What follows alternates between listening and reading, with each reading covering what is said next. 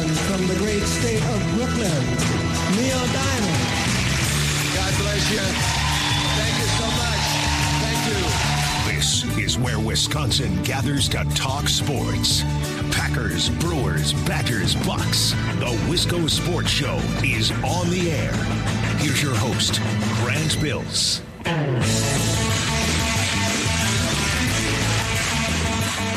So I was on vacation Wednesday through Friday of last week. A little late for a spring break type of vacation. Normally you go on a trip in March, maybe in February, right? I kind of like the April trip because I came back and it's 70 degrees. And I came back and it's Neil Diamond Week.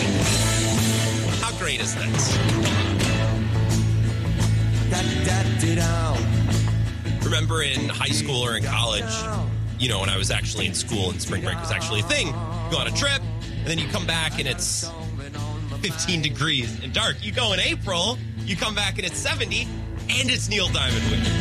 And the tune can be sung and the words all right. I've been doing this all wrong for years. I speak like I'm some world traveler. I'm not.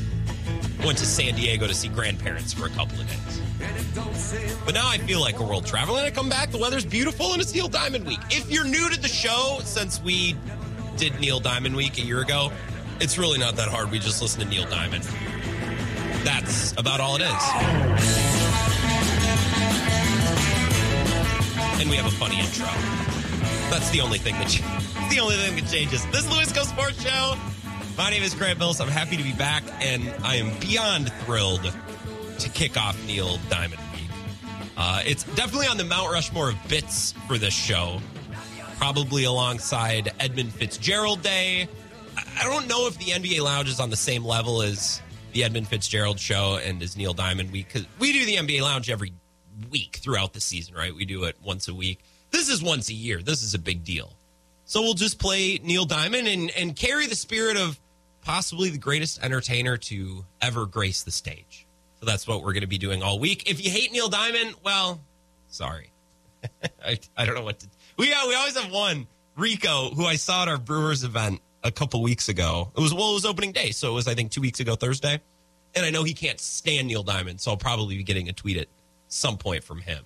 But I think he's just about the only one. 608-796-2558 if you'd like to call or text the show. And you can find me on Twitter at Wisco Grant. Ben Kenney's going to join us in about a half hour to talk golf. The Masters were yesterday. Ben is outstanding at talking about golf, very entertaining. I always learn something when talking to Ben, and I don't really care about golf. I watch the majors, I watch the biggies because they're important, right? And I know the big names, but to go a little deeper and to really break down what happened in Augusta yesterday in the final round, Jon Rahm winning. We'll talk to Ben Kenney in about a half hour. He is Bill Michaels' #1 golf critic. Really, when you get down to it, or at least that's what his Twitter account says. So Ben Kenney will be here in a half hour. I want to talk Brewers tonight. I want to talk Bucks. I want to talk Packers. And I have a concert review to give. We're going to do that right before 5 o'clock because I went to a concert last week, so naturally I'm going to turn that into content.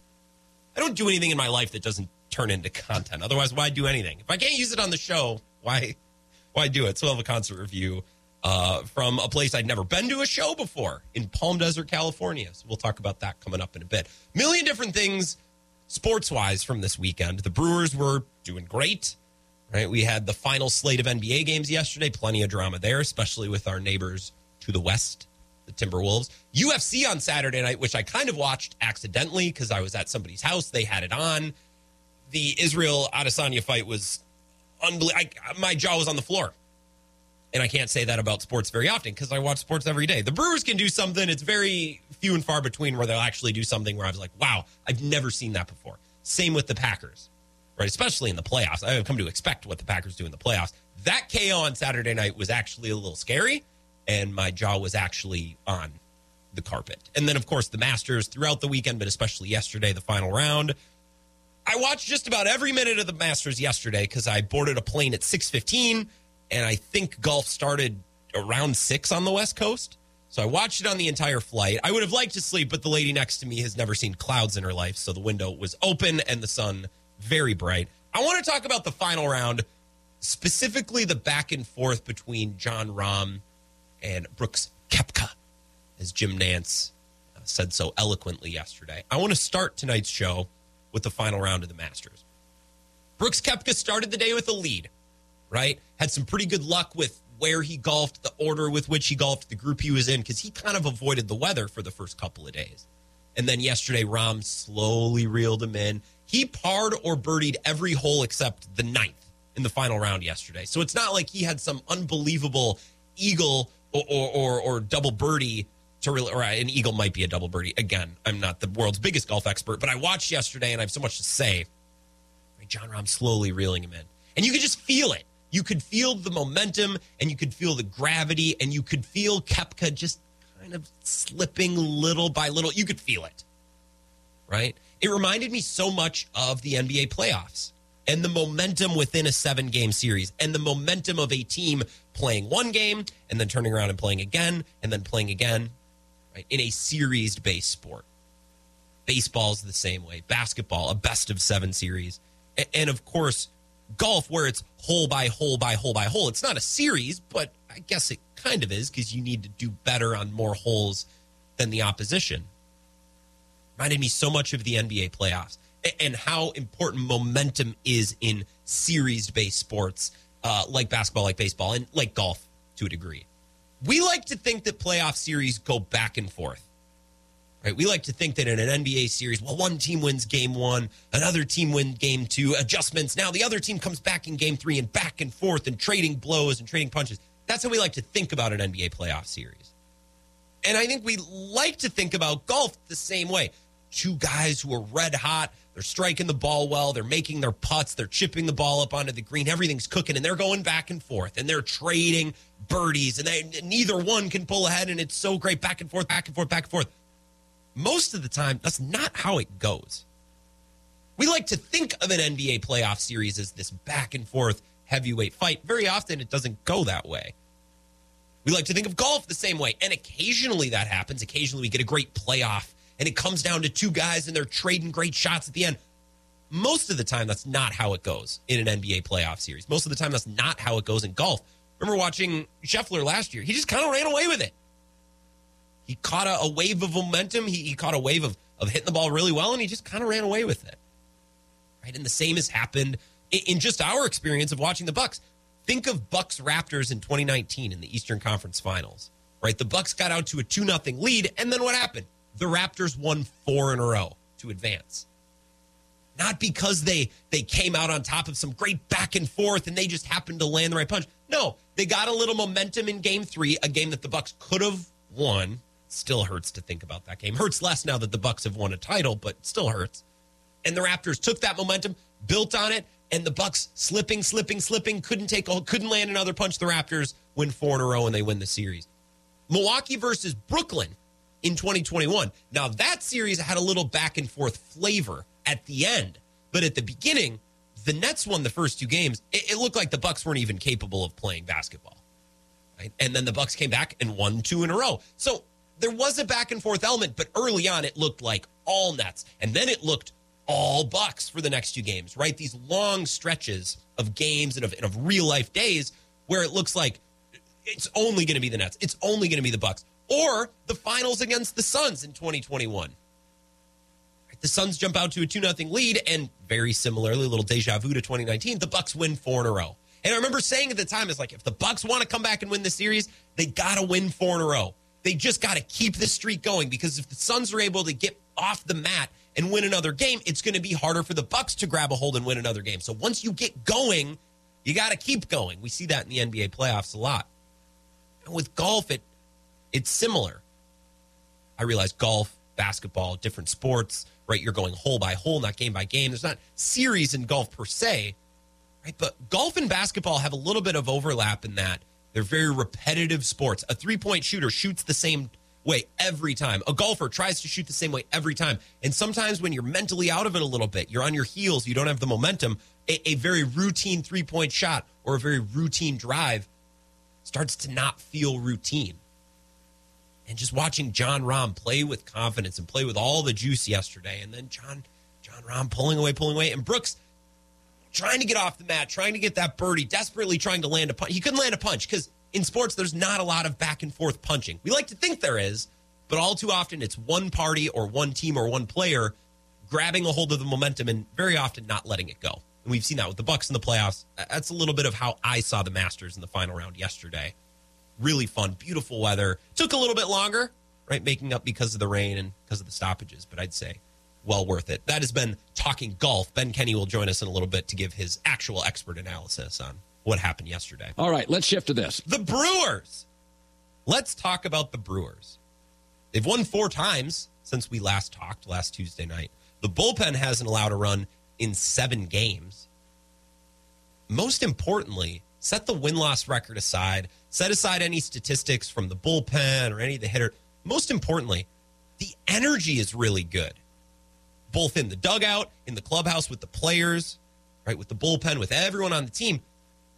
But the energy is also really good with the fans right now, which is a sea change from where we were during the offseason as a fan base, where we were on opening day, where we're like, this sucks. This looks just like last year's team. They can't hit. They're swinging for the fences. The pitching is good, but not good enough. What are we doing here? We felt defeated this last offseason. And on opening day against the Cubs, and for a big part of Saturday's game the next day as well, we felt defeated. We felt down. The vibes were not good. The vibes were bad. The vibes were poor. And now, like I said, 4 wins later, because we haven't talked since last Tuesday. And by the way, thanks to Ben and Zach and everyone for filling in. I love and appreciate those guys. You know this, but right, they helped me out last Thursday and Friday and Wednesday. So they've won 4 times since we've last talked. What's changed? Well, what's changed?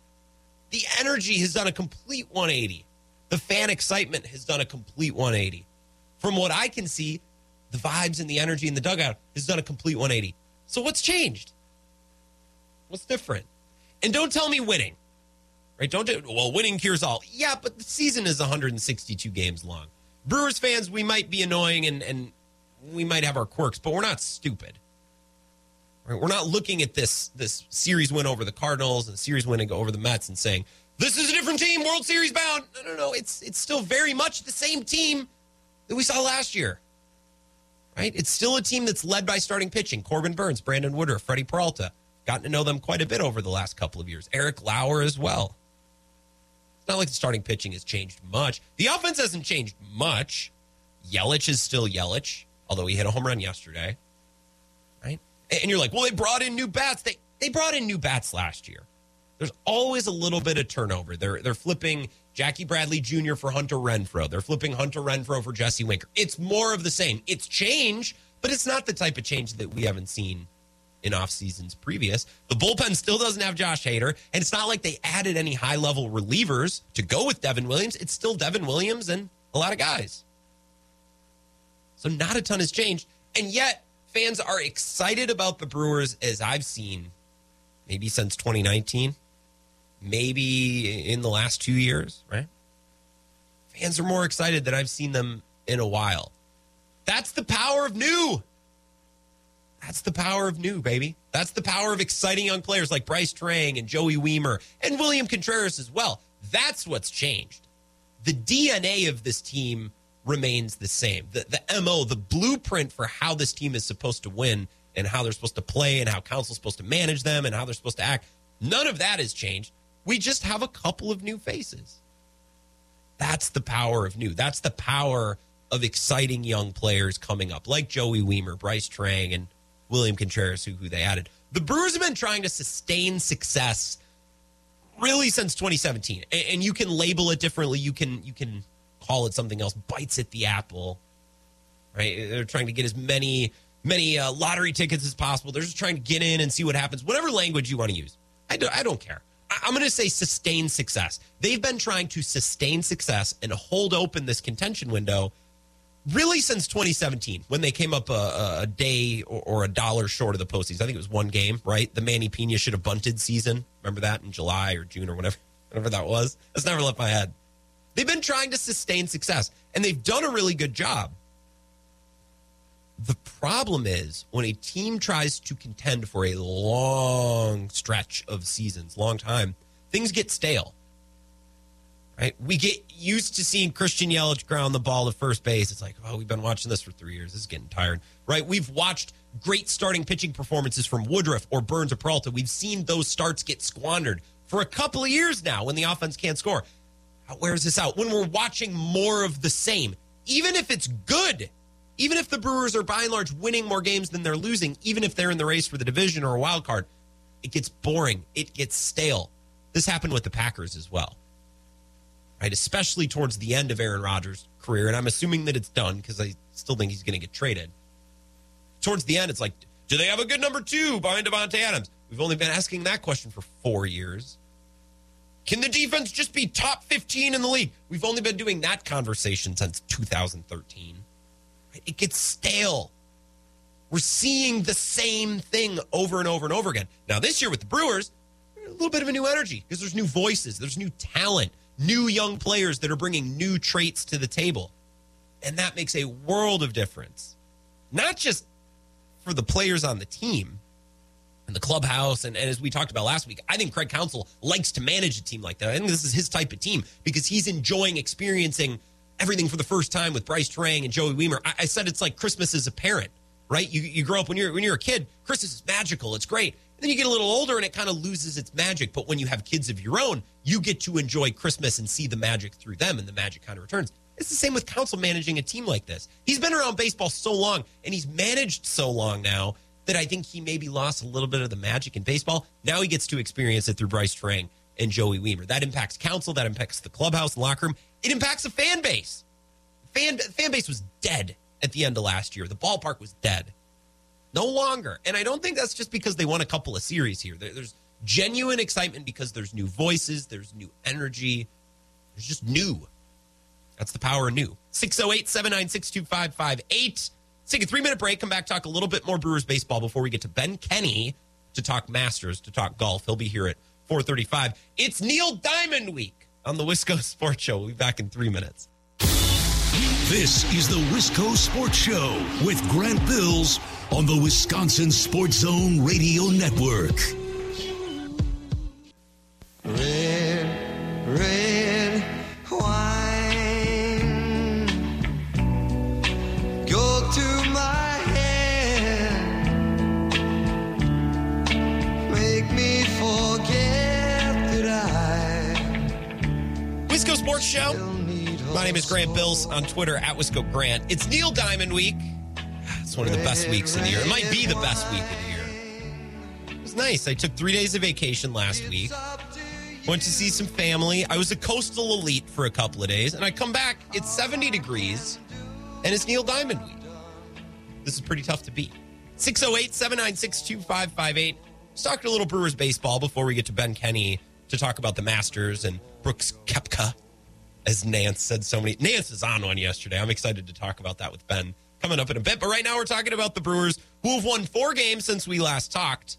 A series against the Mets, a series against the Cardinals, and now they're on the West Coast, which means Brewers in bed all week, which I love. 608-796-2558. Cone Roller is here. Hello, Cone. How are you?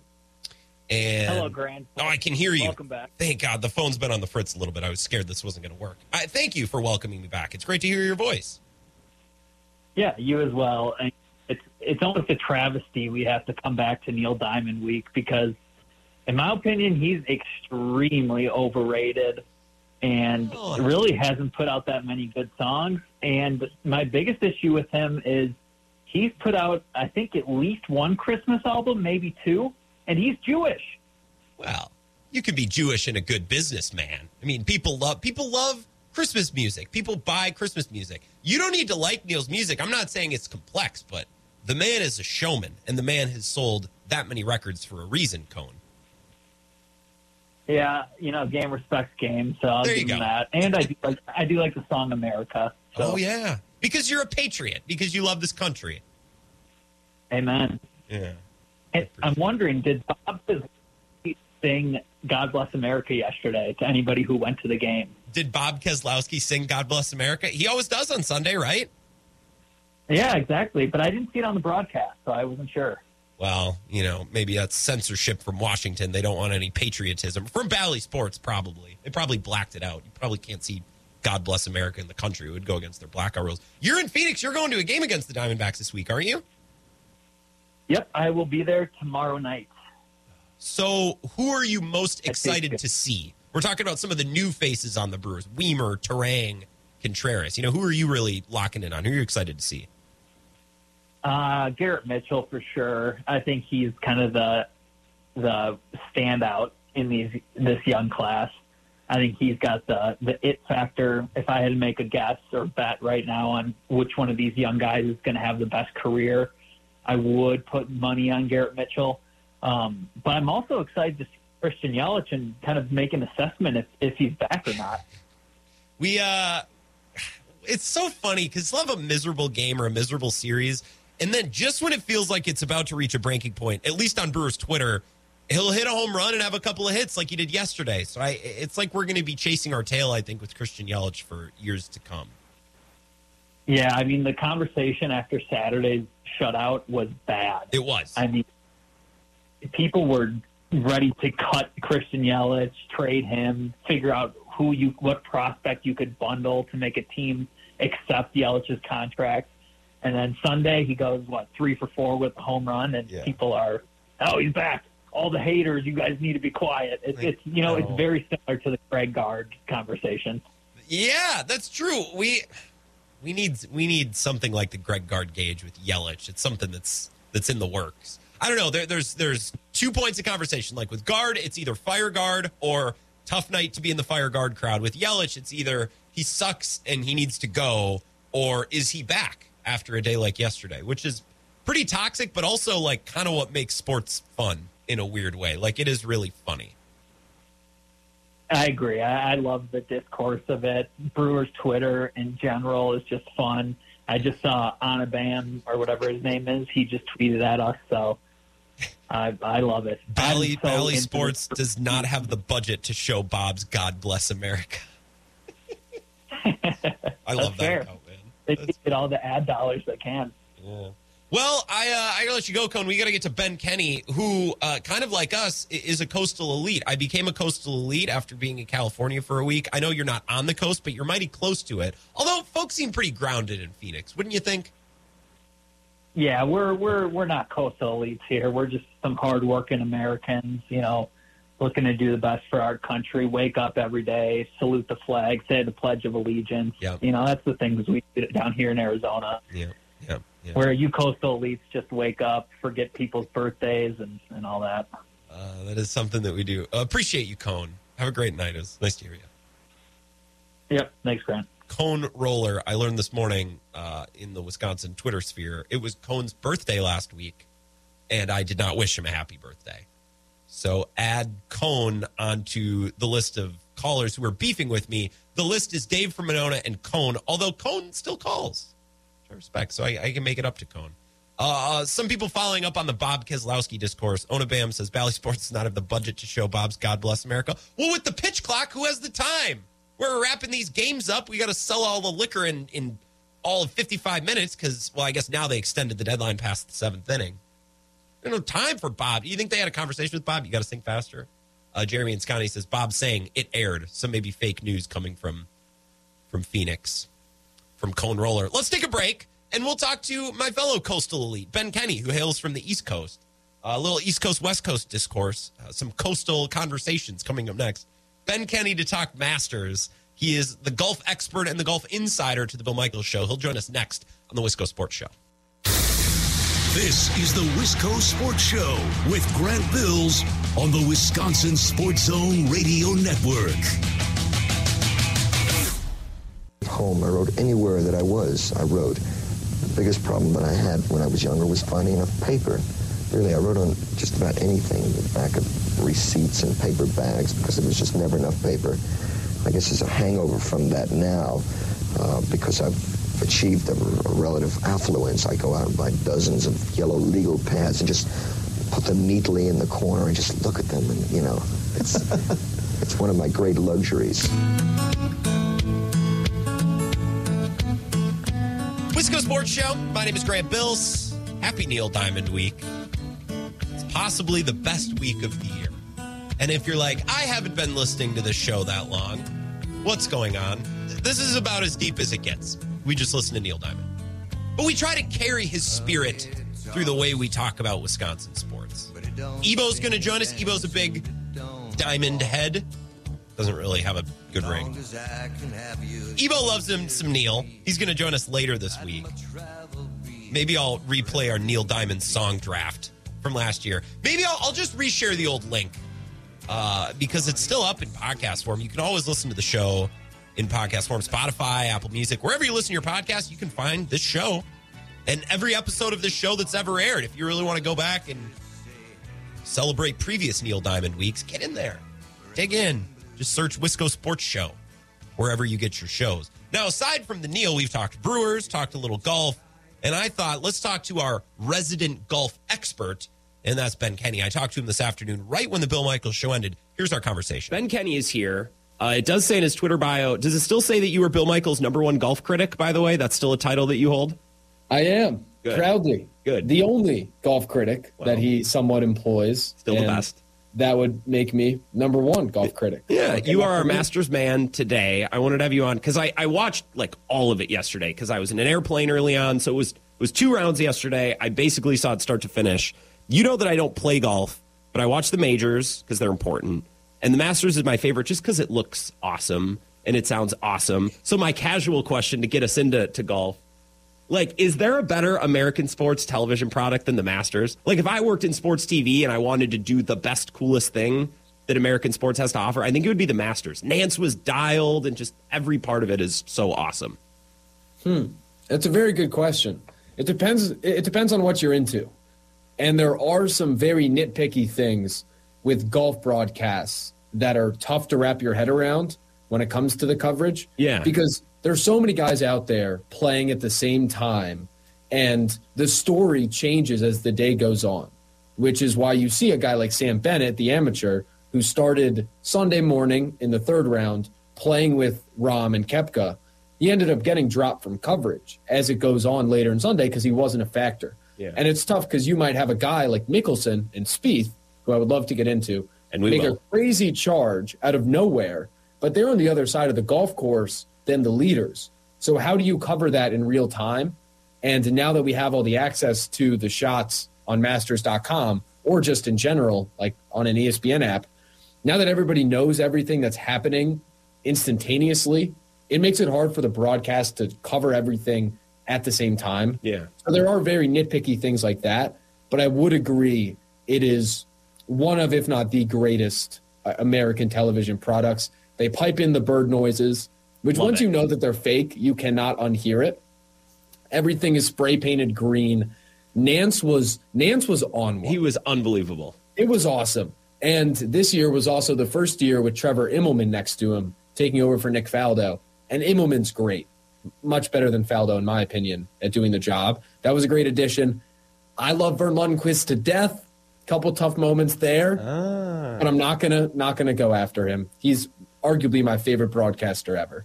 But overall, it was a terrific product. Friend of network, Eric Eager, who I'm going to have on later this week, so I'll plug that.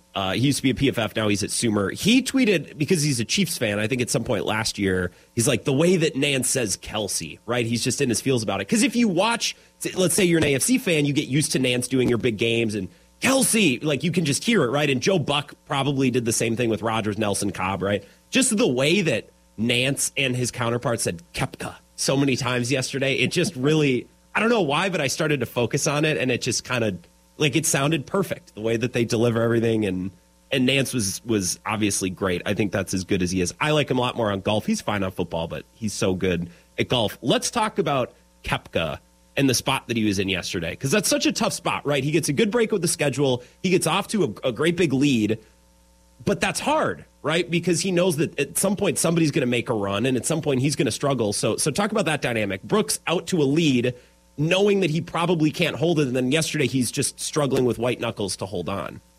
Well, the spot he was in, he was on the CW. Yeah. The crosswalk. Yeah. Which was an all-time line just thrown in there. Tremendous. I don't think the spot Koepka was in was at all foreign or very tough, honestly. Okay. He played on the good side of the draw. He went out late early on Thursday and Friday, so he avoided the bad weather. And Rahm is obviously the one guy up there contending, but this is a guy in Koepka that had successfully defended 4 major titles. He's been in this spot a lot. I think this spot can eat up someone like Rory, who is in Augusta knowing he hasn't won it and feels the pressure of the world. Mm-hmm. But I I didn't see the spot eating up a guy like Koepka, who for 2 PGA championships and 2 U.S. Opens has done it. I think what's interesting for him is that he's been a complete non-factor, irrelevant figure in the golf world since, honestly, Phil Mickelson won his last major in 2021, that PGA championship when Koepka was in the final group. And then he dealt with injuries. He goes to live, partially because of the injuries. I think the story more is the return of him contending in majors, which for years he was always there. He just always found himself there, really talked about not caring about the rest of the events and that those were the ones that mattered. So I don't really make much of his collapse, honestly, if you want to call it a collapse. Collapse is maybe harsh, but then again, I don't really know what I'm talking about. So, yeah. Well, and I don't think he was in a very tough spot. Augusta fits him so well. He plays well there. All he had to do was just really what Rahm did for the back nine on late Sunday. He just needed to play his whole day like that, which is take all the trouble out of play, just play very conservatively, and pick your spots once or twice to make a birdie. And Rahm did it to perfection, and that's what Koepka needed to do. He wasn't hitting the ball well. And in golf, you could say people collapse. There are moments where you enter a final round up 3 shots, and you just can't hit the ball well.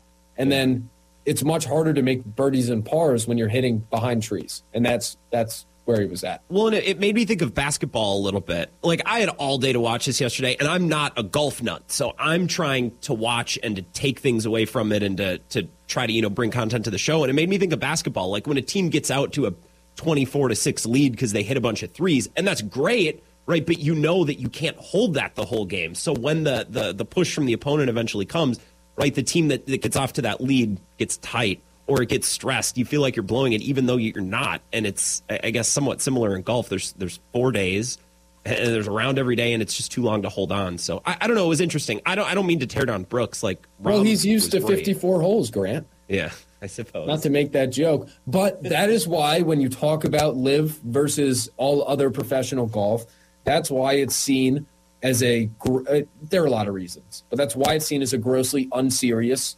product, let alone competitive landscape, because they play a different game. You saw what happened. You saw all that could happen from hole 54 to 72. Phil Mickelson was at 1 under. Spieth was at 2 under. A bunch of guys like Hovland were up there. Koepka had a multi-shot lead. And then you turn around at the end, and Rahm wins by 3 shots. Mickelson's up there for no reason. Like, 72 holes is important. So I'm not going to say it's the reason he lost, but the jokes write themselves. Well, yeah. I was going to ask you about LIV in a couple of minutes. I want to talk about Rahm, and I want to talk about some of the other guys that charged in the final round, like Spieth and like Phil. But let's do LIV, seeing you brought it up. Like, are there any LIV takeaways from yesterday? Because I, just a surface-level golf fan, I didn't really think about it at all, except for some of the jokes. Right. Now, I was aware of it. Like, Brooks is a LIV guy, Phil's a LIV guy, but it didn't really influence the way that I watched or cheered for any of these guys. How did you see it? Did you see it through a LIV lens? That's terrible. Not who I wanted to win, okay, but it kind of frustrated me that the guys like Mickelson, who still clearly have some magic left, and Koepka, and Reed, who was up there, and even Dustin Johnson and Cam Smith, who were non-factors, it frustrates me that they're not playing against everybody else every week because, again, LIV is a very unserious competitive landscape. And honestly, some people have said this, and I agree, that Masters, the whole tournament and the final round, could show you that they don't care about LIV. That when they're there, they're not really trying.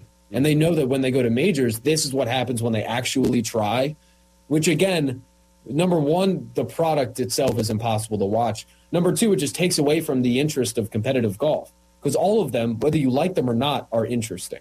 Yeah. Like whether you like Koepka and wanted him to win, his presence there really helped the tournament and really the entire final round watching experience. He's a name and a personality we know, like Phil. Like, we can latch on to those guys, even people like me, right, who don't follow golf closely.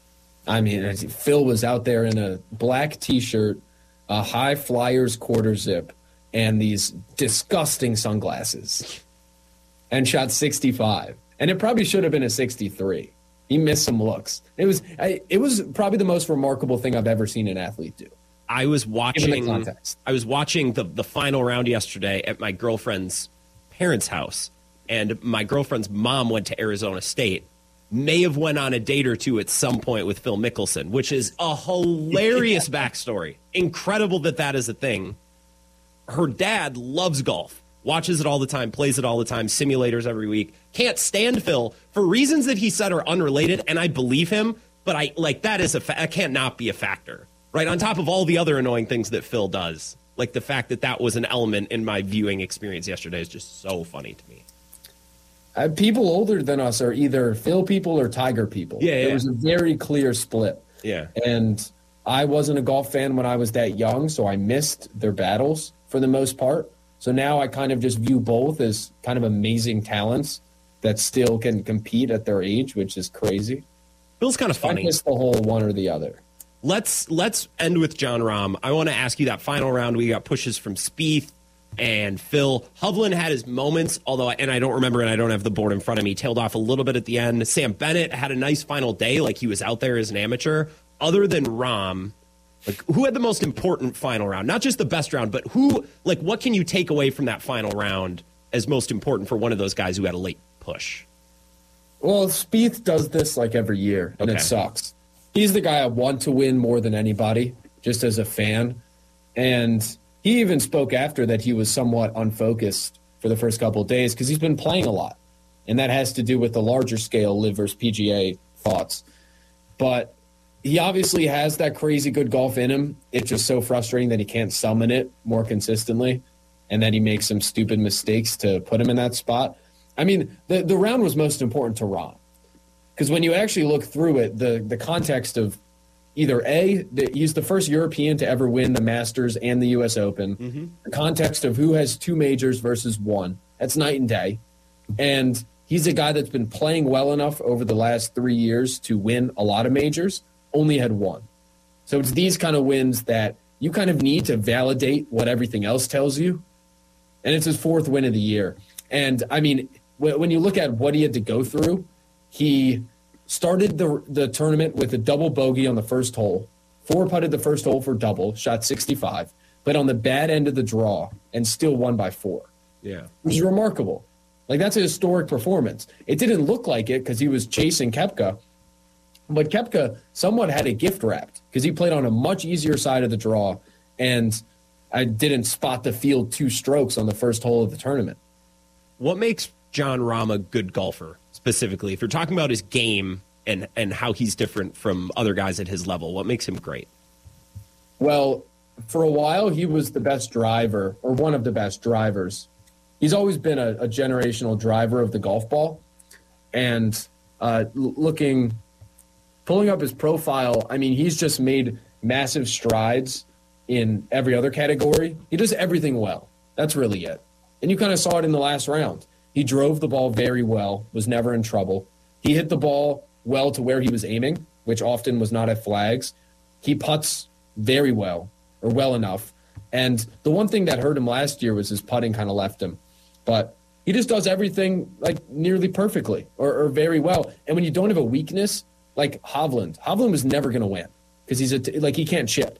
If you put him around a green, it's a disaster. But if you get a guy like Rahm, there's just no way that it all comes unraveled because of how good he is in every facet. So when it all has to come together still over the course of 72 holes, but he's just great at everything. It's just really fun to watch people who are highly competent at whatever they're doing. And this goes for movies or TV, but sports, like just watching a guy that final round, and the commentators, I thought, highlighted it really well. Like, oh, yep, that's exactly where he wanted to put it. Yep, that was the perfect lie. Like, he was aiming right. Whether he was being a little bit more aggressive or playing it more conservatively, it just found like he was hitting his spots and everything was landing and playing exactly the way that he wanted. It was fun to watch, even though I'm not a golfer and can't deeply understand a lot of things that are going on. Are you playing golf this week? Tell us about your game before we say goodbye. I'll play golf this week. Yeah. Where are you at with your Saturday, game? Actually, I was out at 9 o'clock on Saturday, actually with some colleagues here at Midwest Family. Oh. Some work people, randomly. So I played with them. That was great. I'm hitting the ball okay, putting the ball well. So the game's rounding into form. I think I'm going to play Wednesday, probably twice this weekend. Like, the courses are opening, and there's nothing else of substance to do, really. So 60 and sunshine in lacrosse. You come play in the Bluffs. Some beautiful courses. I actually don't know anything about. No, we have the Bill Michaels Open on May 6th. Really? Where? In Viroqua. Oh, are you going? I'm playing in it. Yeah. Oh, you've never been. Have you been to this side of the state ever? Nope. Oh, I think you're gonna love it. We need to chat again because Viroqua is awesome, and 90% of the people who live in Wisconsin don't know what it's like down there. It's super cool. So good luck. Hit the ball true, or what do golfers say to each other? I have a buddy who's a fly fishing guy. They always say tight lines to each other, which makes no sense to me. What do golfers say? Hit it good. Hit it good. Well, hit it good, Ben. Thank you for coming on and telling us about the Masters. I have one final word. Yes. You mentioned Sam Bennett. What can we take away from the final round? Great story, him being an amateur. But he's one of the slowest players I've ever watched in my life. I heard a lot of complaints about this. The amount of time it takes him to pull the trigger on a shot, that's going to have to go when we go moving forward. He's just a kid, Ben. Cantlay falls into that. He's 23. He's older than some of the kids in the field. Well, he's a kid. It makes him a kid. He's younger than us. Sure. But in the future, we're monitoring the fact that he is deathly slow. He'll work on that. I'm sure. And that's all. Thank you, Ben. Hit it true or hit it good this weekend. Thanks, Grant. This is the Wisco Sports Show with Grant Bills on the Wisconsin Sports Zone Radio Network.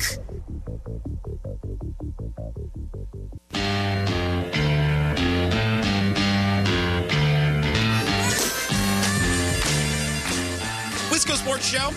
Happy Neil Diamond Week. My name is Grant Bills. I'm on Twitter at Wisco Grant. We thank Ben Kenney for his time and his golf analysis, as always, especially the Masters. I love the Masters. Golf is not my favorite sport, but I love watching it. And I love all the majors. I'll watch the majors because those are the big ones. Those are the ones that matter the most. I can't dictate hours of my life every week to watching golf, but here and there throughout the year, I like the majors. And I like Ben Kenney. You can find him on Twitter at Ben Z. Kenney. Going to get back into sports, Brewers, Packers, Bucks. I still have things to say about all three, and we'll do that after 5 o'clock. I do have a concert review that we have to do because I went to a concert on vacation last week. I'm going to another concert on Thursday, so we're getting another concert review. I'm going to be at the Sylvie on Thursday night for Goose, which is going to rock. I have a couple of people who I go back and forth with on Twitter who I think listen to the show from time to time. We're going to be there. I saw John Mayer last weekend at the XL and ran into, somebody came up to me about the show. I'm not making this up. I would not make this up. This would be embarrassing to make up. At the Loon Cafe, which is just around the way from the X, which if you go to a lot of shows in the cities, which I do because it's closer than Milwaukee and Chicago, the X is the best. It's just so much better than the Target Center. On Thursday, I saw Mayer again 2 times in a week, flex. He's at the Acrisure Center in Palm Desert, California. I'd never been. It's right next to Palm Springs. I'm not really sure the difference between the two. It's a brand new arena. It opened in December. Super nice. I like out there all the concourses are outside. So you step into your section inside. You step out to go to the bathroom, to go get food. It's just all outside, which I love. I think we confused the security woman because we drank a walking beer on our way in, which is a thing walking to the Brewer games. I'm not going to walk from my car all the way to the gate without a beer in my hand. So we did that, and the lady was so confused. She's like, we have beer in there. I'm like, I know, but this one didn't cost me anything. She's like, you can't take it in. I know, this is for the walk. It just was not clicking for her. I always ask 3 questions related to any concert. You always debrief a concert. You got to do it.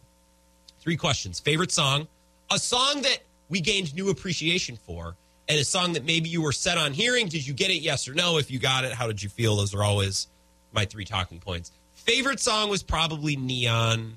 I've seen Mayer 4 times now. I've never seen a Neon.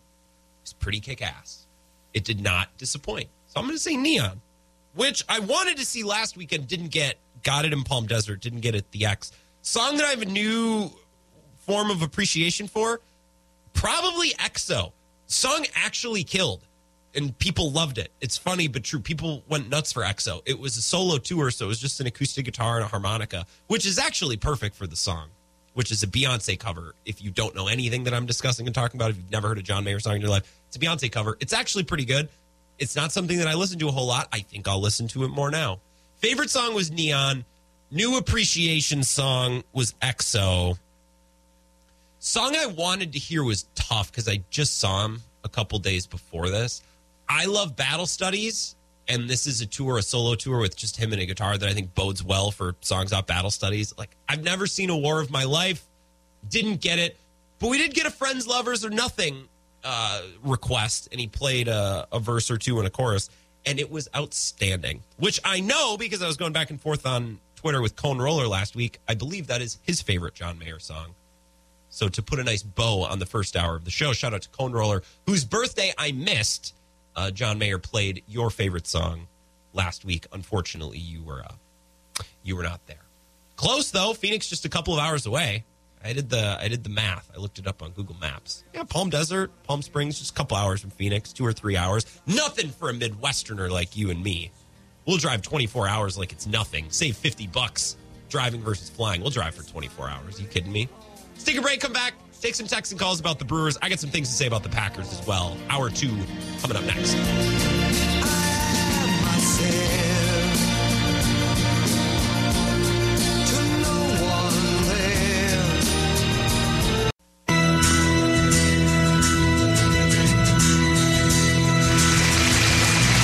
Ladies and gentlemen, from the great state of Brooklyn, Neil Diamond. God bless you. Thank you so much. Thank you. This is where Wisconsin gathers to talk sports. Packers, Brewers, Badgers, Bucks. The Wisco Sports Show is on the air. Here's your host, Grant Bills.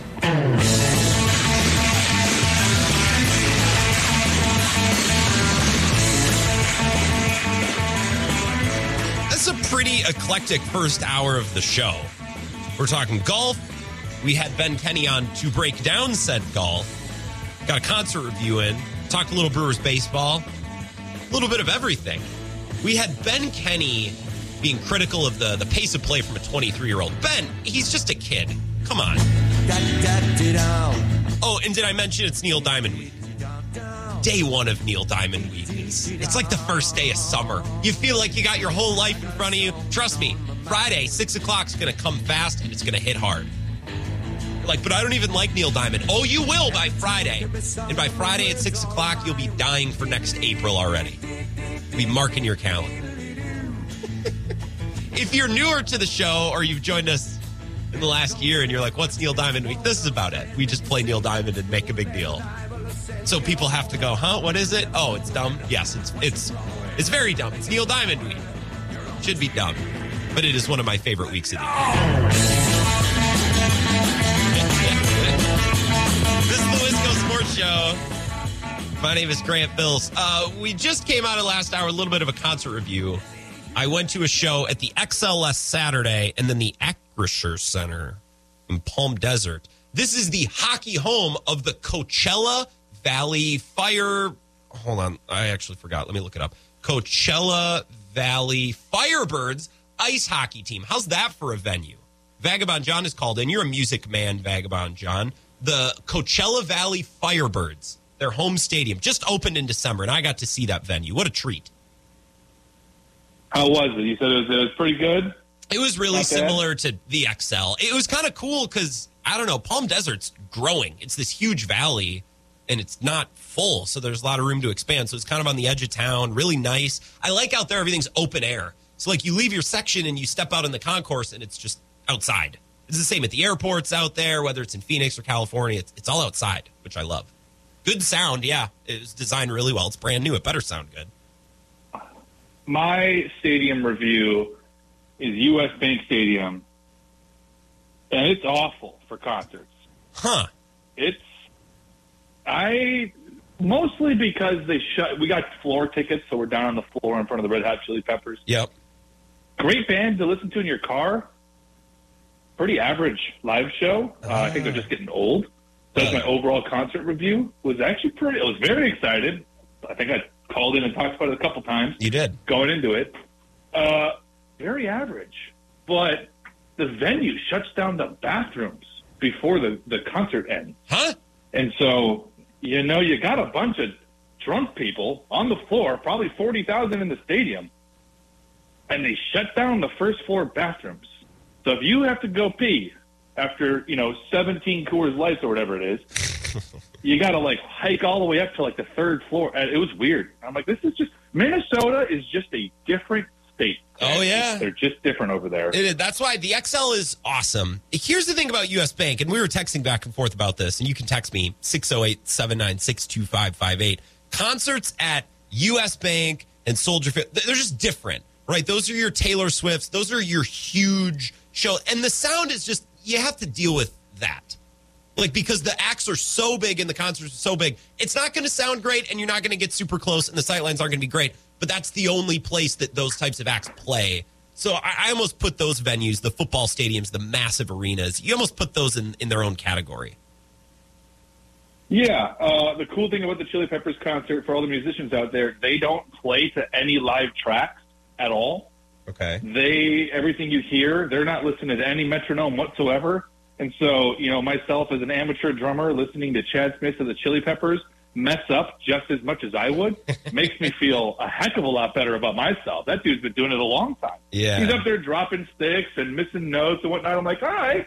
This is kind of cool. So I actually, live music's not meant to be perfect. And you go and you see, Taylor Swift play and everything's so rehearsed. And we listen to a whole podcast on Shania Twain and what she does to prep and how perfect every note of her show is. Yeah. But then you go see the Chili Peppers and you're like, these guys kind of suck. That's kind of cool. They kind of suck. Well, dude, so I saw John Mayer twice last week, once in the cities, which was kind of spur of the moment. And then a planned, it was part of our vacation that we took in Palm Desert. And it was just him. Like, can you imagine playing a 12,000 seat hockey arena and it's you and an acoustic guitar? And he held a crowd and plus the floor is covered. Yeah, an hour, 50 minutes. Like, that's wild to me. Now, I suck at guitar and I'm not a good singer, but like that's pretty wild to me to have that big of a crowd and to keep them, for the most part, locked in. Like, people are going to go to the bathroom and stuff, but that's a lot of people to entertain with just one instrument by yourself.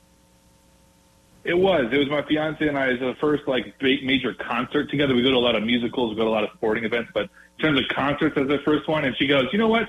I'm ready to commit to your Slipknot show. I want to see something with a little more energy, a little more excitement. So we're going back to the XL Center. We're actually seeing Avenged Sevenfold later this year, so we'll be at the XL for that. But she admits, she's like, I'm not really a metal guy, but I can see how those shows are a lot more fun than just hanging out and listening to some Strokes, because the Strokes were, they're just pretty chill. It's pretty chill music. I am weird seeing. For a stadium. I'm going to the Sylvie on Thursday. Back again. I was there in February with my radio father, Ebo. I'm seeing Goose on Thursday night, so I'm excited. Oh, there you go. Hey, I got a dilemma. Go ahead. I'll be in L.A. tomorrow night. Oh, look at you. Mother-in-law's huge Timberwolves fan.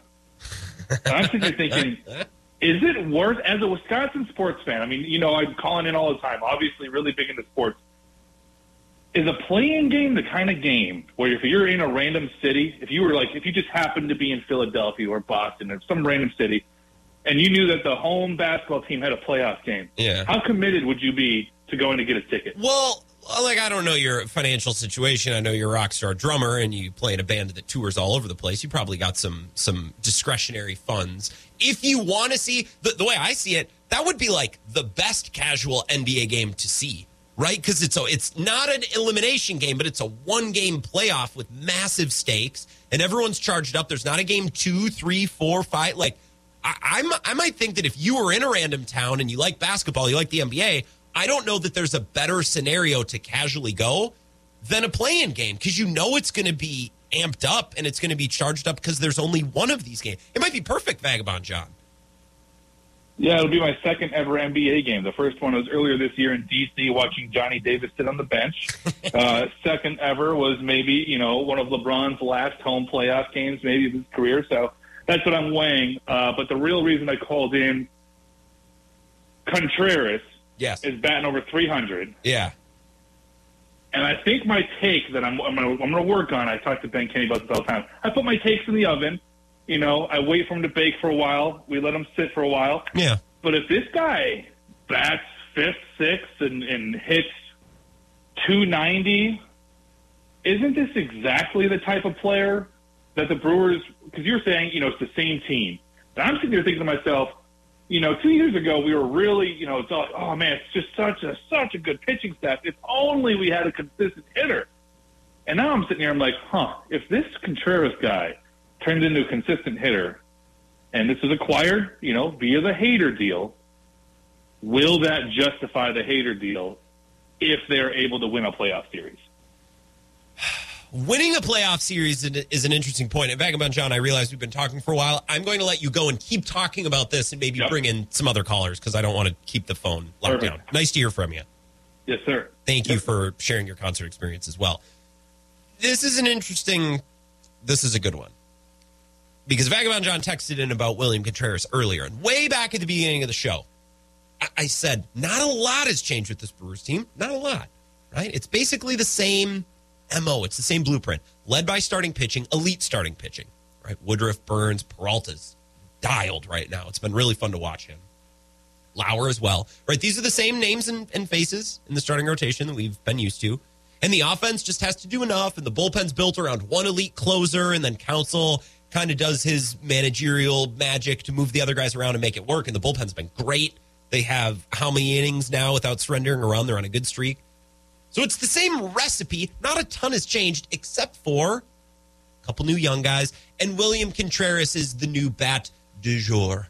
I don't know if I used that correctly. I don't even know if I pronounced that correctly. Right? But the Brewers last couple of years, let's not act like they've never brought in new bats. They went Jackie Bradley Jr. to Hunter Renfroe. They went Hunter Renfroe to Jesse Winker. We've seen this.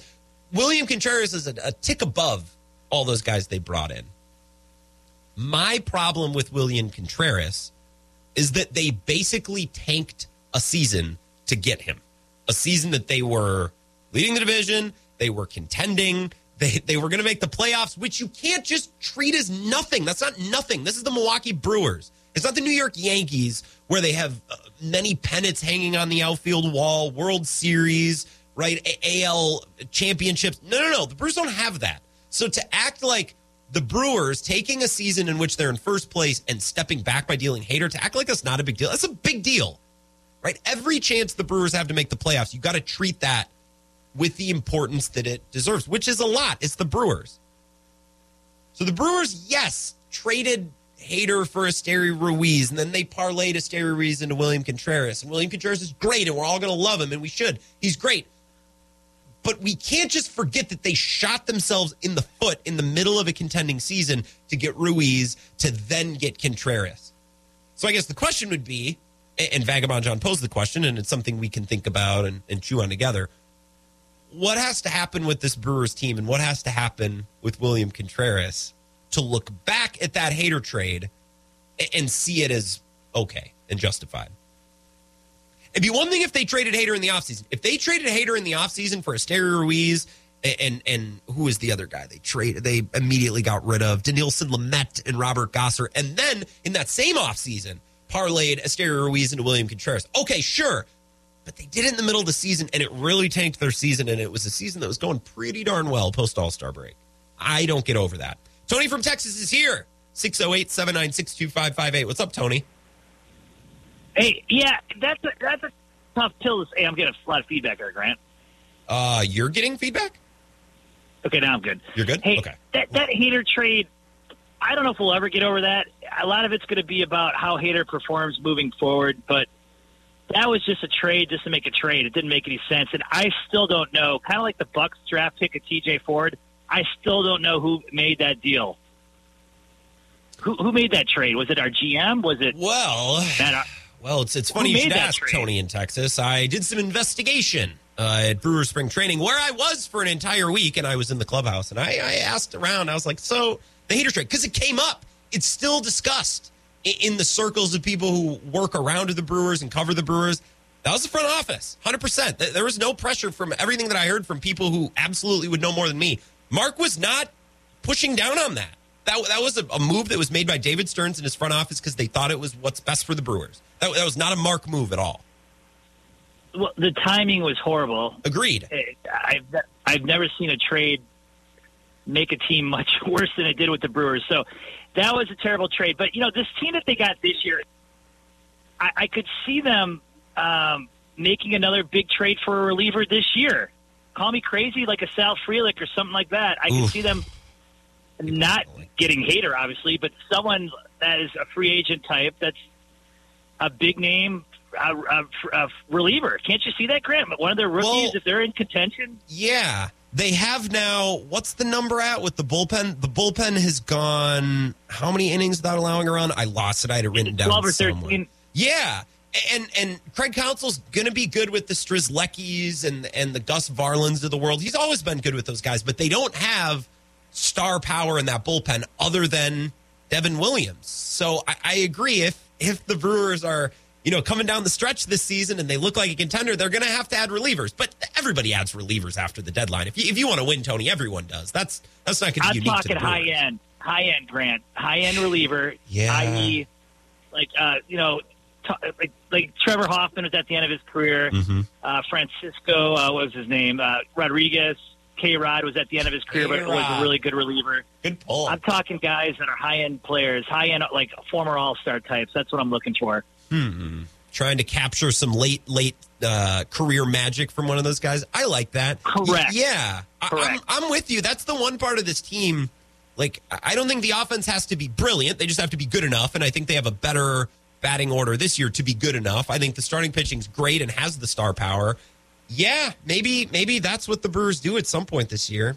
I don't know. And I saw your tongue-in-cheek joke on Twitter of Matt Bush. I know what you're trying to say there, but they do need a veteran with some talent still that can lock it down in that ninth inning where I'm not stressing out. So very excited about the Brewers. I got to tell you about my Neil Diamond experience growing up, because I am a big Neil Diamond fan. And one of the first songs I ever remember growing up, and I'm a little bit older than you, obviously, was that America song.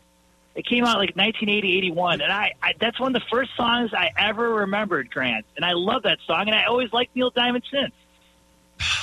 That's some patriotic stuff. That's what Cohen Roller, your friend and compadre on Twitter, that's what he said. That's because we're a patriotic show. We love this country, Tony. We're coming to America. Was that in the Jazz Singer? That was in the movie, right? I've never seen it. I should watch it. Yeah, that was. Okay. Hey, I love America. I love my Green Bay Packers, too. I got to tell you about, and I'm a big Pearl Jam fan. My guy talking about the Chili Peppers there before, I kind of emphasize or have empathy with him because the Chili Peppers aren't that great anymore in concert, but Pearl Jam still is. And back in 2014 at the old Bradley Center, Pearl Jam was playing in Milwaukee, and Aaron Rodgers and a bunch of the Green Bay Packers ended up showing up there. Aaron was in the middle of his MVP year, and Olivia Munn was there, and Matt Flynn and Balaga, all these guys, Sitton, Lang. I thought he was a Creed fan. I thought he was a Scott Stapp guy. So there's some Pearl Jam love from Rodgers too? I'm the Pearl Jam guy. But well, no. I don't doubt that you're a Pearl Jam guy. I just know that Rodgers loves himself some Creed. I didn't know if maybe you can like that's both. More irony. Oh, I think that's more irony than anything. I wonder with that guy sometimes. I think we think it's irony. I don't know if we never know it's real or fake with Rodgers. Yeah, that's funny. Oh my God! But it was interesting though. Eddie Vedder did mention on stage that he wanted to trade Jay Cutler for Aaron Rodgers because he's a big Bears fan. So we all got a kick out of that. Then Matt Flynn was getting body passed in the mosh pit. So that was one of my favorite concerts ever. Seeing my two worlds collide, Pearl Jam and the Packers, and that was a good time. But anyway, Grant, NBA playoffs are here. I'm super excited about that. Yeah. That guy going to L.A., definitely got to go to L.A. if you got the chance to go to a game. Staples Center, Crypto.com Arena. Crypto.com Arena, Tony. Oh, whatever it's called, Grant. It's a good venue. I like that place. Crypto, Staples, whatever you want to call it. Yeah. You call it AmFam, I call it Miller Park. It's either way, same place. Go check that out. Whatever. Well, who's that guy? Vagabond John, the Red Shed on Twitter. Yeah, Vagabond John. Go check it out. Go there with the mother-in-law. Check out the T-Wolves. The T-Wolves who are imploding in front of us. What a terrible trade. Yeah, that's what I'm going to talk about next. I'm excited to talk about that. We're going to talk about some Bucks. They played yesterday, not that you know it, which is amazing. Wish we could, well, I don't care. The Timberwolves wish we could say the same for them. I have no horse in that race, no wolf in that race. Thank you, Tony. I got to take a break. Thanks for the story. All right, buddy. See you, Grant. Tony in Texas, and we will play him off to his song. It's Neil Diamond Week, so we're celebrating every chance we can all week long to celebrate the greatest showman to ever grace the stage. Wisco Sports Show, let's talk NBA. Let's talk about the Wolves that Tony mentioned and the Bucks and how they're drama-free, and I just love them for it. Wisco Sports Show back in 3 minutes.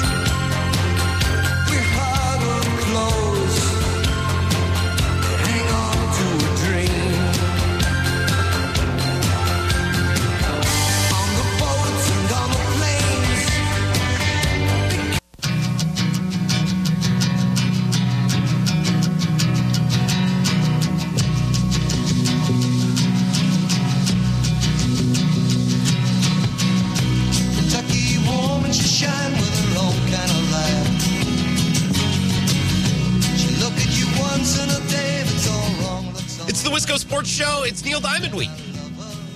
I hope your week is off to an outstanding start. The sun is shining. It's like 70 degrees.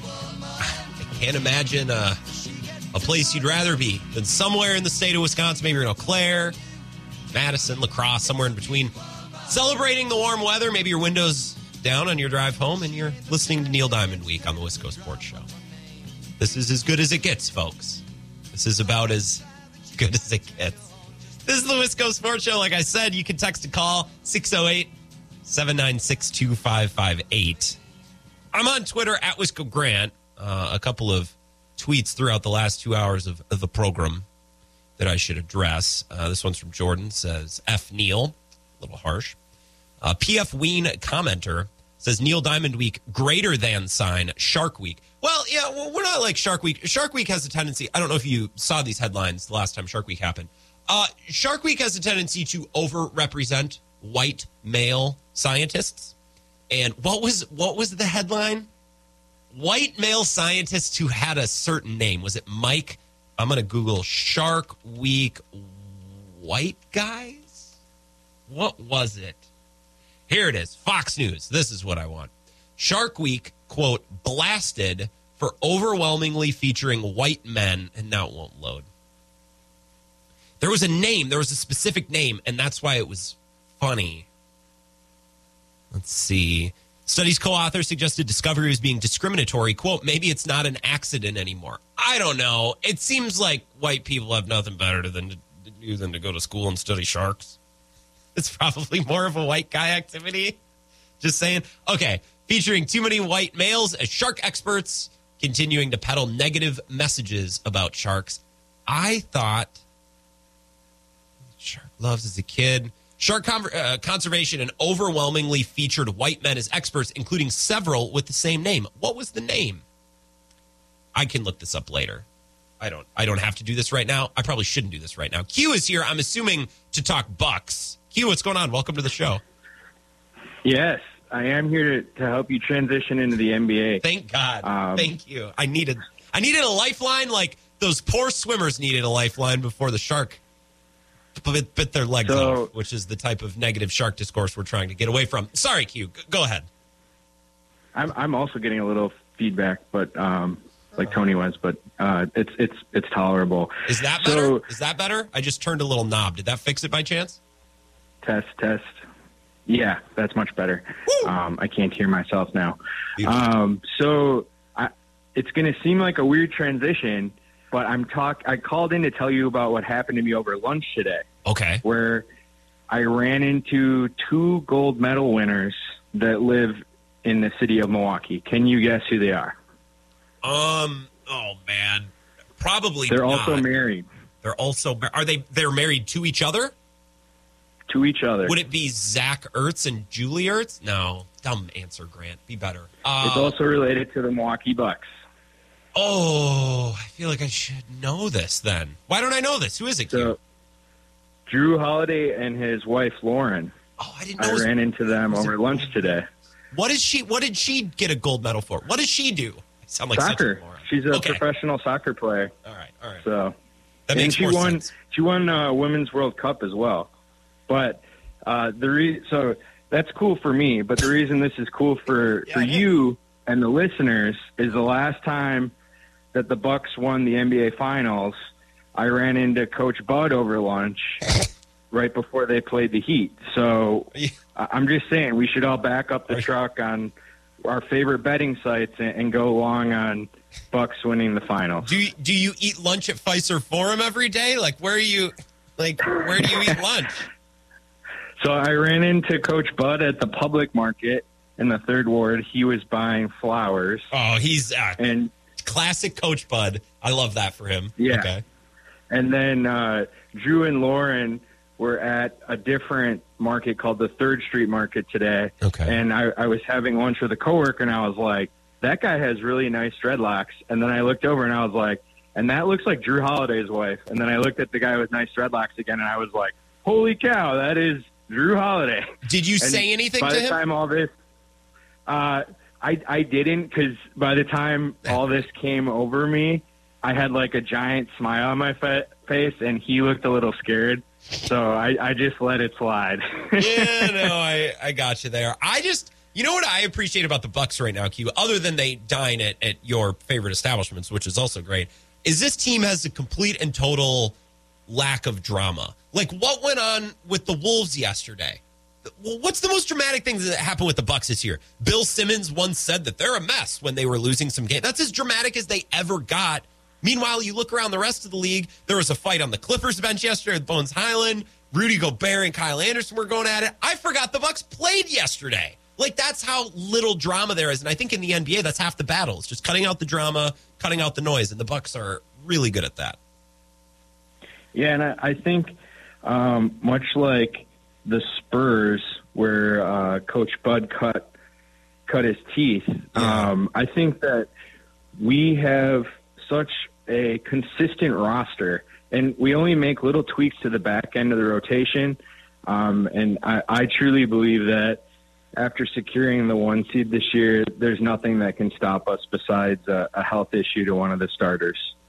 Yeah, I would tend to agree. I think there's a lot of Spurs comps, the way that Bud coaches, but like I think Tim Duncan and Giannis are very similar. Maybe not in their game 100%, but in the way they operate. They're just quiet, they're mild-mannered, and I think in today's NBA especially, that goes a long way. Hugh, I got to take a break here in a minute. Thank you. If you see any other Bucks players and or Olympic gold medalists, please make sure we're the first to know. I enjoyed that. Thank you. All right, will do. Thanks, Grant. Yeah, Q in Milwaukee. Appreciate you listening, Q. 608-796-2558. I want to talk about this idea more.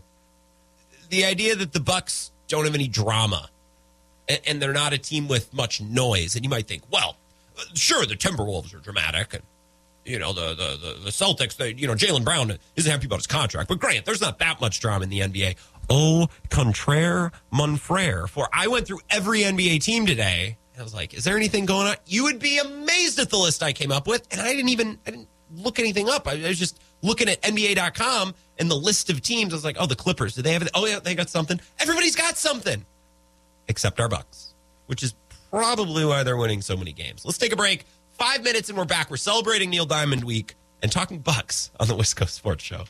This is the Wisco Sports Show with Grant Bills on the Wisconsin Sports Zone Radio Network.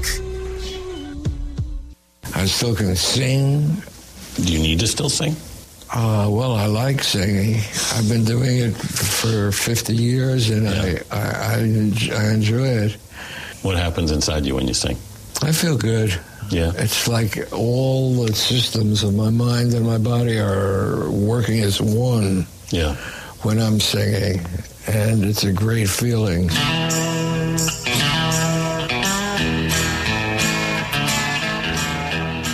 Wisco Sports Show.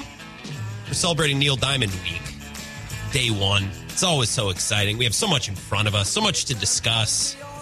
My radio father, Ebo, going to join us later this week. He's a big Neil Diamond fan.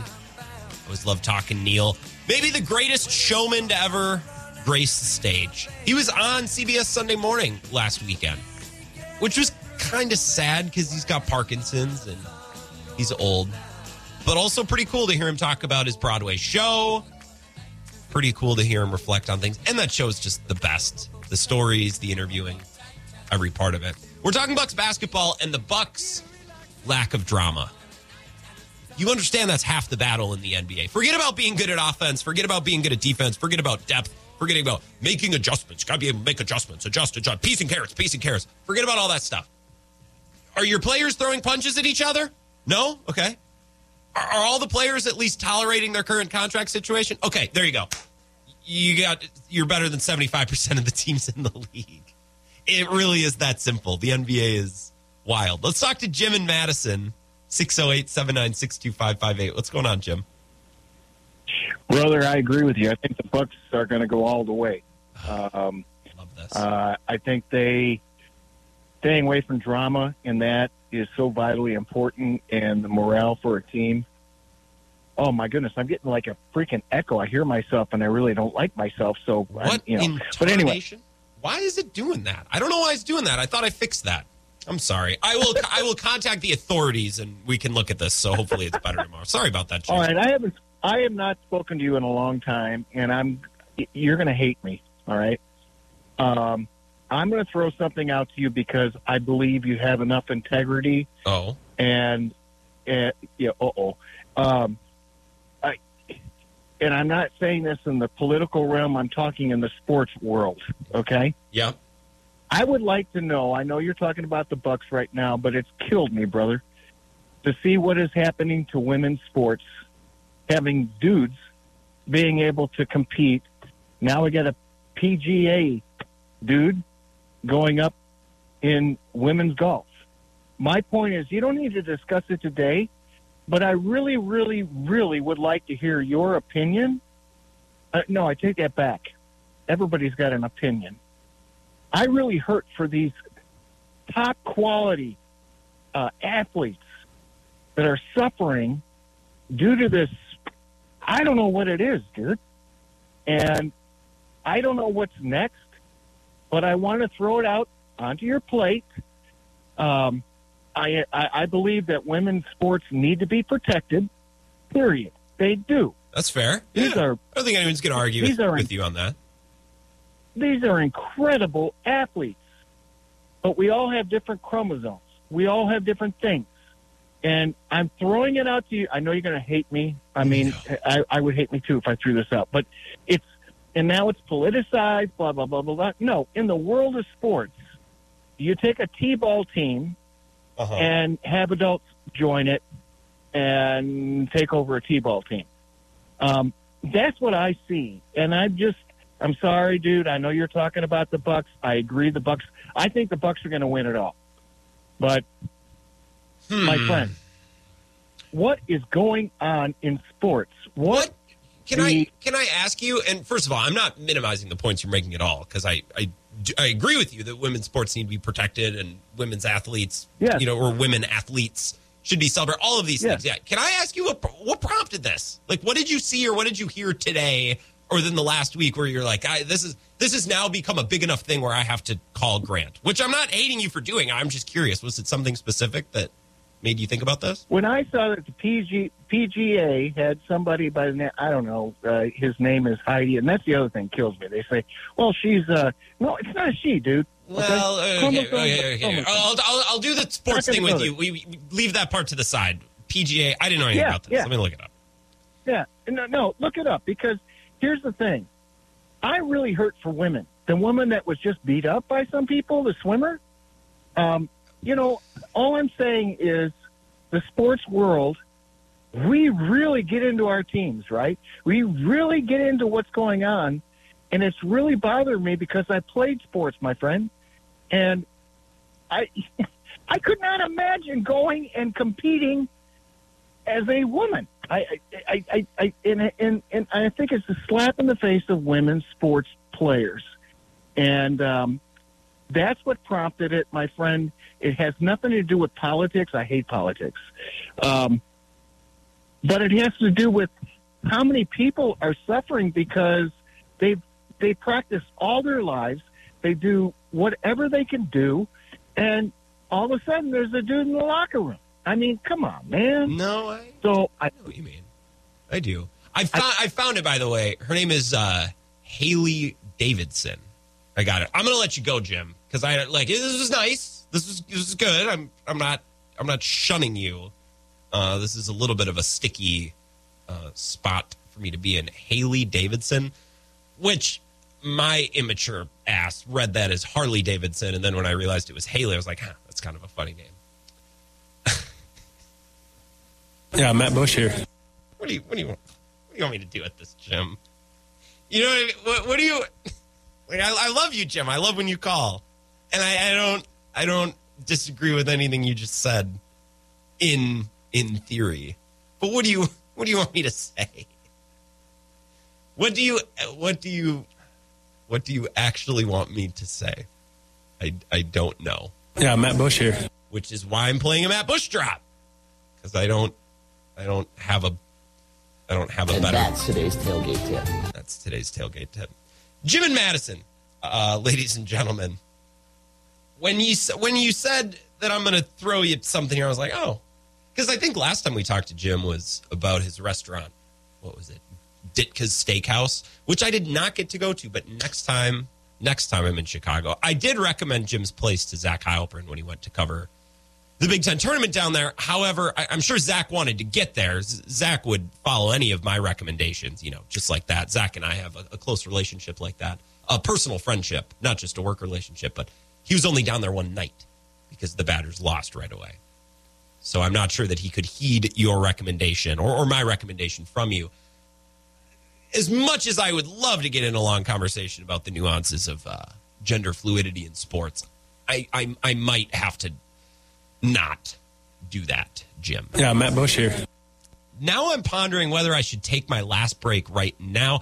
I think I will. I think I'll do that. I think that is a good idea. We're going to take a 3-minute break and then wrap up the show with, of course, whatever you want to talk about. Just not that. That's the one thing we're not going to touch. 3 minutes. Let's talk about the Bucks. Their season ended yesterday. Their regular season did, and the Bucks, I think, are a very unique team in the current state of the NBA, where every team is a clown car, or most teams are clown cars, and the Bucks aren't. And I think in today's NBA, 90% of the battle is just not being a clown car. So we'll talk about that and wrap up the Wisco Sports Show coming up next. This is the Wisco Sports Show with Grant Bills on the Wisconsin Sports Zone Radio Network. I said, Brooklyn Roads, which are very blatantly autobiographical and very personal. Those two songs were easily the most difficult songs I've ever written because I wanted to say exactly what I meant, and I had such a reservoir to draw from. They were very difficult songs to write, and I had to dig deeply for them. And the other music, I guess, in a sense, any creative endeavor is a reflection of the writer or the artist or the sculptor. It's all personal in a sense.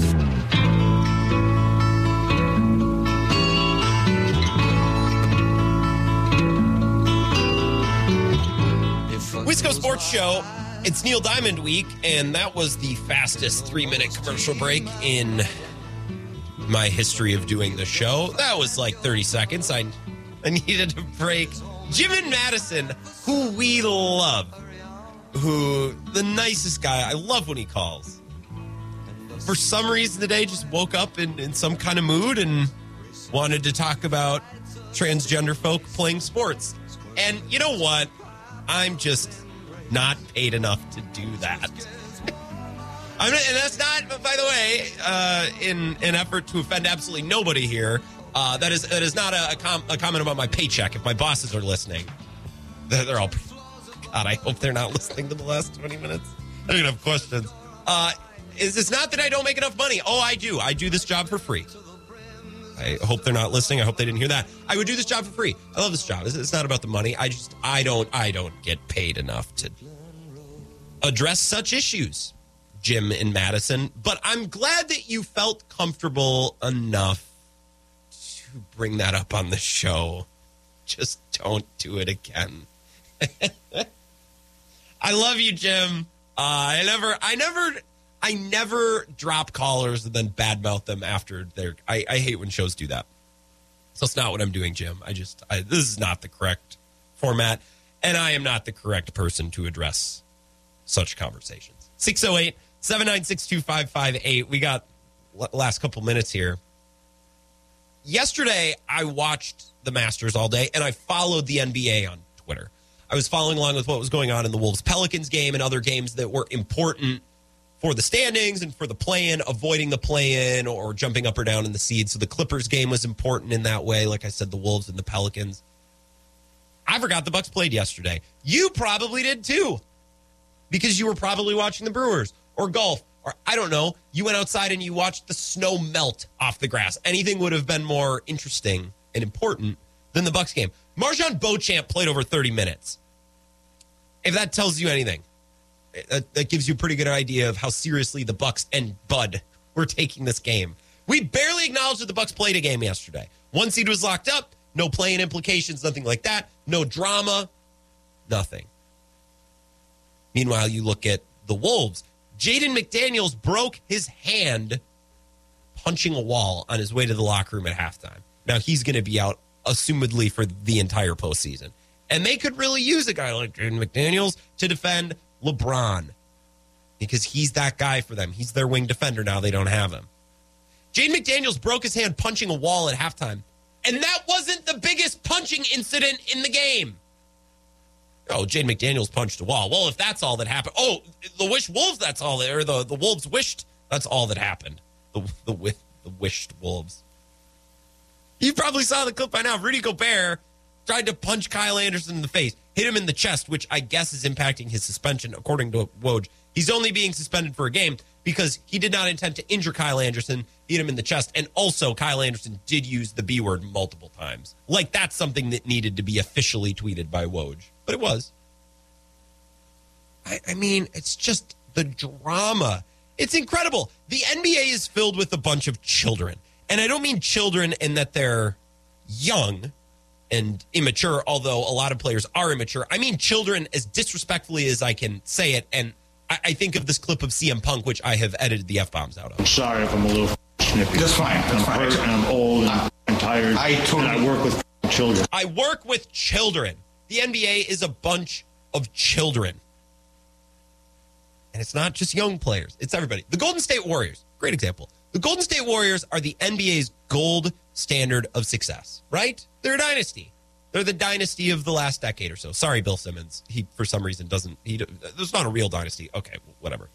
Draymond Green, who is a pillar of said dynasty, punched a teammate just a couple months after they won a title. When things were good, he punched a teammate after said teammate was just paid. And also, Draymond Green subtweeted at Rudy Gobert last night after the punching incident in the Wolves-Pelicans game. Nice. That's your gold standard. Pun not intended. The Golden State Warriors, your gold standard. Plenty of drama there. The Lakers traded away Russell Westbrook, instantly leaked that he was a vampire in the locker room, and that came just days after Anthony Davis, who's supposed to be their best player, pouted through LeBron's record-setting night. And I'm not defending LeBron in all this because I'm sure sometimes he can be hard to work with, and I'm not putting it all on AD, but they're not exactly drama-free. The Suns have had feuds between the front office and DeAndre Ayton, and Monty Williams and DeAndre Ayton. Jay Crowder didn't like Monty Williams so much that Jay Crowder's like, no, I don't want to play for you guys, even though you're a contender. The Clippers acquired Bones Highland and Mason Plumlee at the trade deadline. They were throwing punches at each other yesterday on the bench. The Mavericks, I'm gesturing broadly. I'm swinging my arms because what about the Mavericks is not dramatic? Luka's making money signs at the refs as if the refs have been paid off. Christian Wood has never been happy a moment of his NBA career with how much is being paid or what his role is. Never once been happy, which is why he's been on like 6 teams in 6 years. Kyrie is, again, I'm just gesturing broadly, he's Kyrie. And Jason Kidd showed up to a press conference with his hat backwards and clear flame glasses. And, oh, Grant's such a boomer. He can't handle a backwards hat. Not with an NBA coach, I can't. You look like a moron. You can't be my coach if you're comfortable rolling into a press conference like that. Unironically, you're seriously going to wear clear frame glasses and a backwards hat to a press conference in a moment where the whole world is watching our team because of what's going on with Kyrie and Luka? You show up like that, you can't coach for me. Now, I know that Jason Kidd can't be my coach for years. That is not news to me, but that visual in that press conference just locked that down. The Grizzlies, they're a good team. Oh, the Grizzlies derailed their season because Ja Morant likes playing with guns and looking tough. And I know that it's being framed as a way, well, Ja has to find healthier ways to cope with the NBA. He needs to work on his mental health. Oh, okay, sure. But in the end, I feel comfortable saying the uncomfortable truth here, not about transgender athletes, but about Ja Morant in that he just likes to play with guns. He likes to look cool. That's really what it comes down to. And that's just the West. I just listed what? Warriors, Lakers, Suns, Clippers, Mavericks, Grizzlies. That's 6 teams. All from the same conference. The Celtics have had this underlying, undertoned Jaylen Brown unhappiness for the last couple of years. They're a team of whiners and complainers. The 76ers, I'll give the 76ers credit. They're actually having a relatively drama-free season for the first time ever. I don't know. When was the last time they didn't have any drama? Oh, except for that little nugget, I guess, that James Harden wants to go back to the Rockets after this year. It's the most James Harden thing ever. Oh, I know the Sixers season's going really well. We're trying to contend. We're trying to win. But let's just leak that I want to go back to the Rockets after this year, and I want to get paid a lot of money. Of course. Yeah, put that out in the middle of a contending season. Warriors, Lakers, Suns, Clippers, Mavericks, Grizzlies, Celtics, Sixers. 8 teams. I'm not kidding when I say half the battle of winning in the NBA is just not being a clown car. Don't have one of your players punch another one of your players. Don't have your best player playing with guns at a strip club. Right? Don't have your coach dress like a clown at a press conference. Don't have your coach get all your players angry. Like Monty Williams. No one talks about it because they're the Phoenix Suns, and we only discuss the Phoenix Suns in the macro sense. Oh, Kevin Durant, what are the expectations? Go on Phoenix Sports Talk Radio if such a thing exists. They're talking about why Monty Williams can't get away with talking with anyone. He can't discuss things with players because he pisses everyone off. There's so much drama. The Nets are finally free of drama, and they're a playoff team. Look at them. The Heat actually deal with drama pretty well. I'll give the Heat credit for that. It's Heat culture, I suppose, which is a meme, but also I read something the other day about Eric Spoelstra, and I don't remember who it was, about how he loves conflict. He thrives at it. It's good, which they've created something. Again, Heat culture is a corny way of saying it, but they have created a culture. They're the outlier. Half the battle of being good in the NBA, I say this 100% seriously, is just not being a clown car team. Don't play with guns. Don't punch each other. Right? Don't fight with your coach. Don't fight with the front office. If you can do that, you're good. The funny thing about the NBA is it feels like 50% of teams have issues with stuff like that. And the Bucks don't, which is why they have a leg up on just about everyone. Not to mention they also have the 1 seed. Pretty good leg up. Show number 1 of Neil Diamond Week in the books. Cannot wait to go spread the gospel of Neil tomorrow with my radio father, Ebo, on Over the Line. I'll talk to the rest of you tomorrow at 4. Can't wait.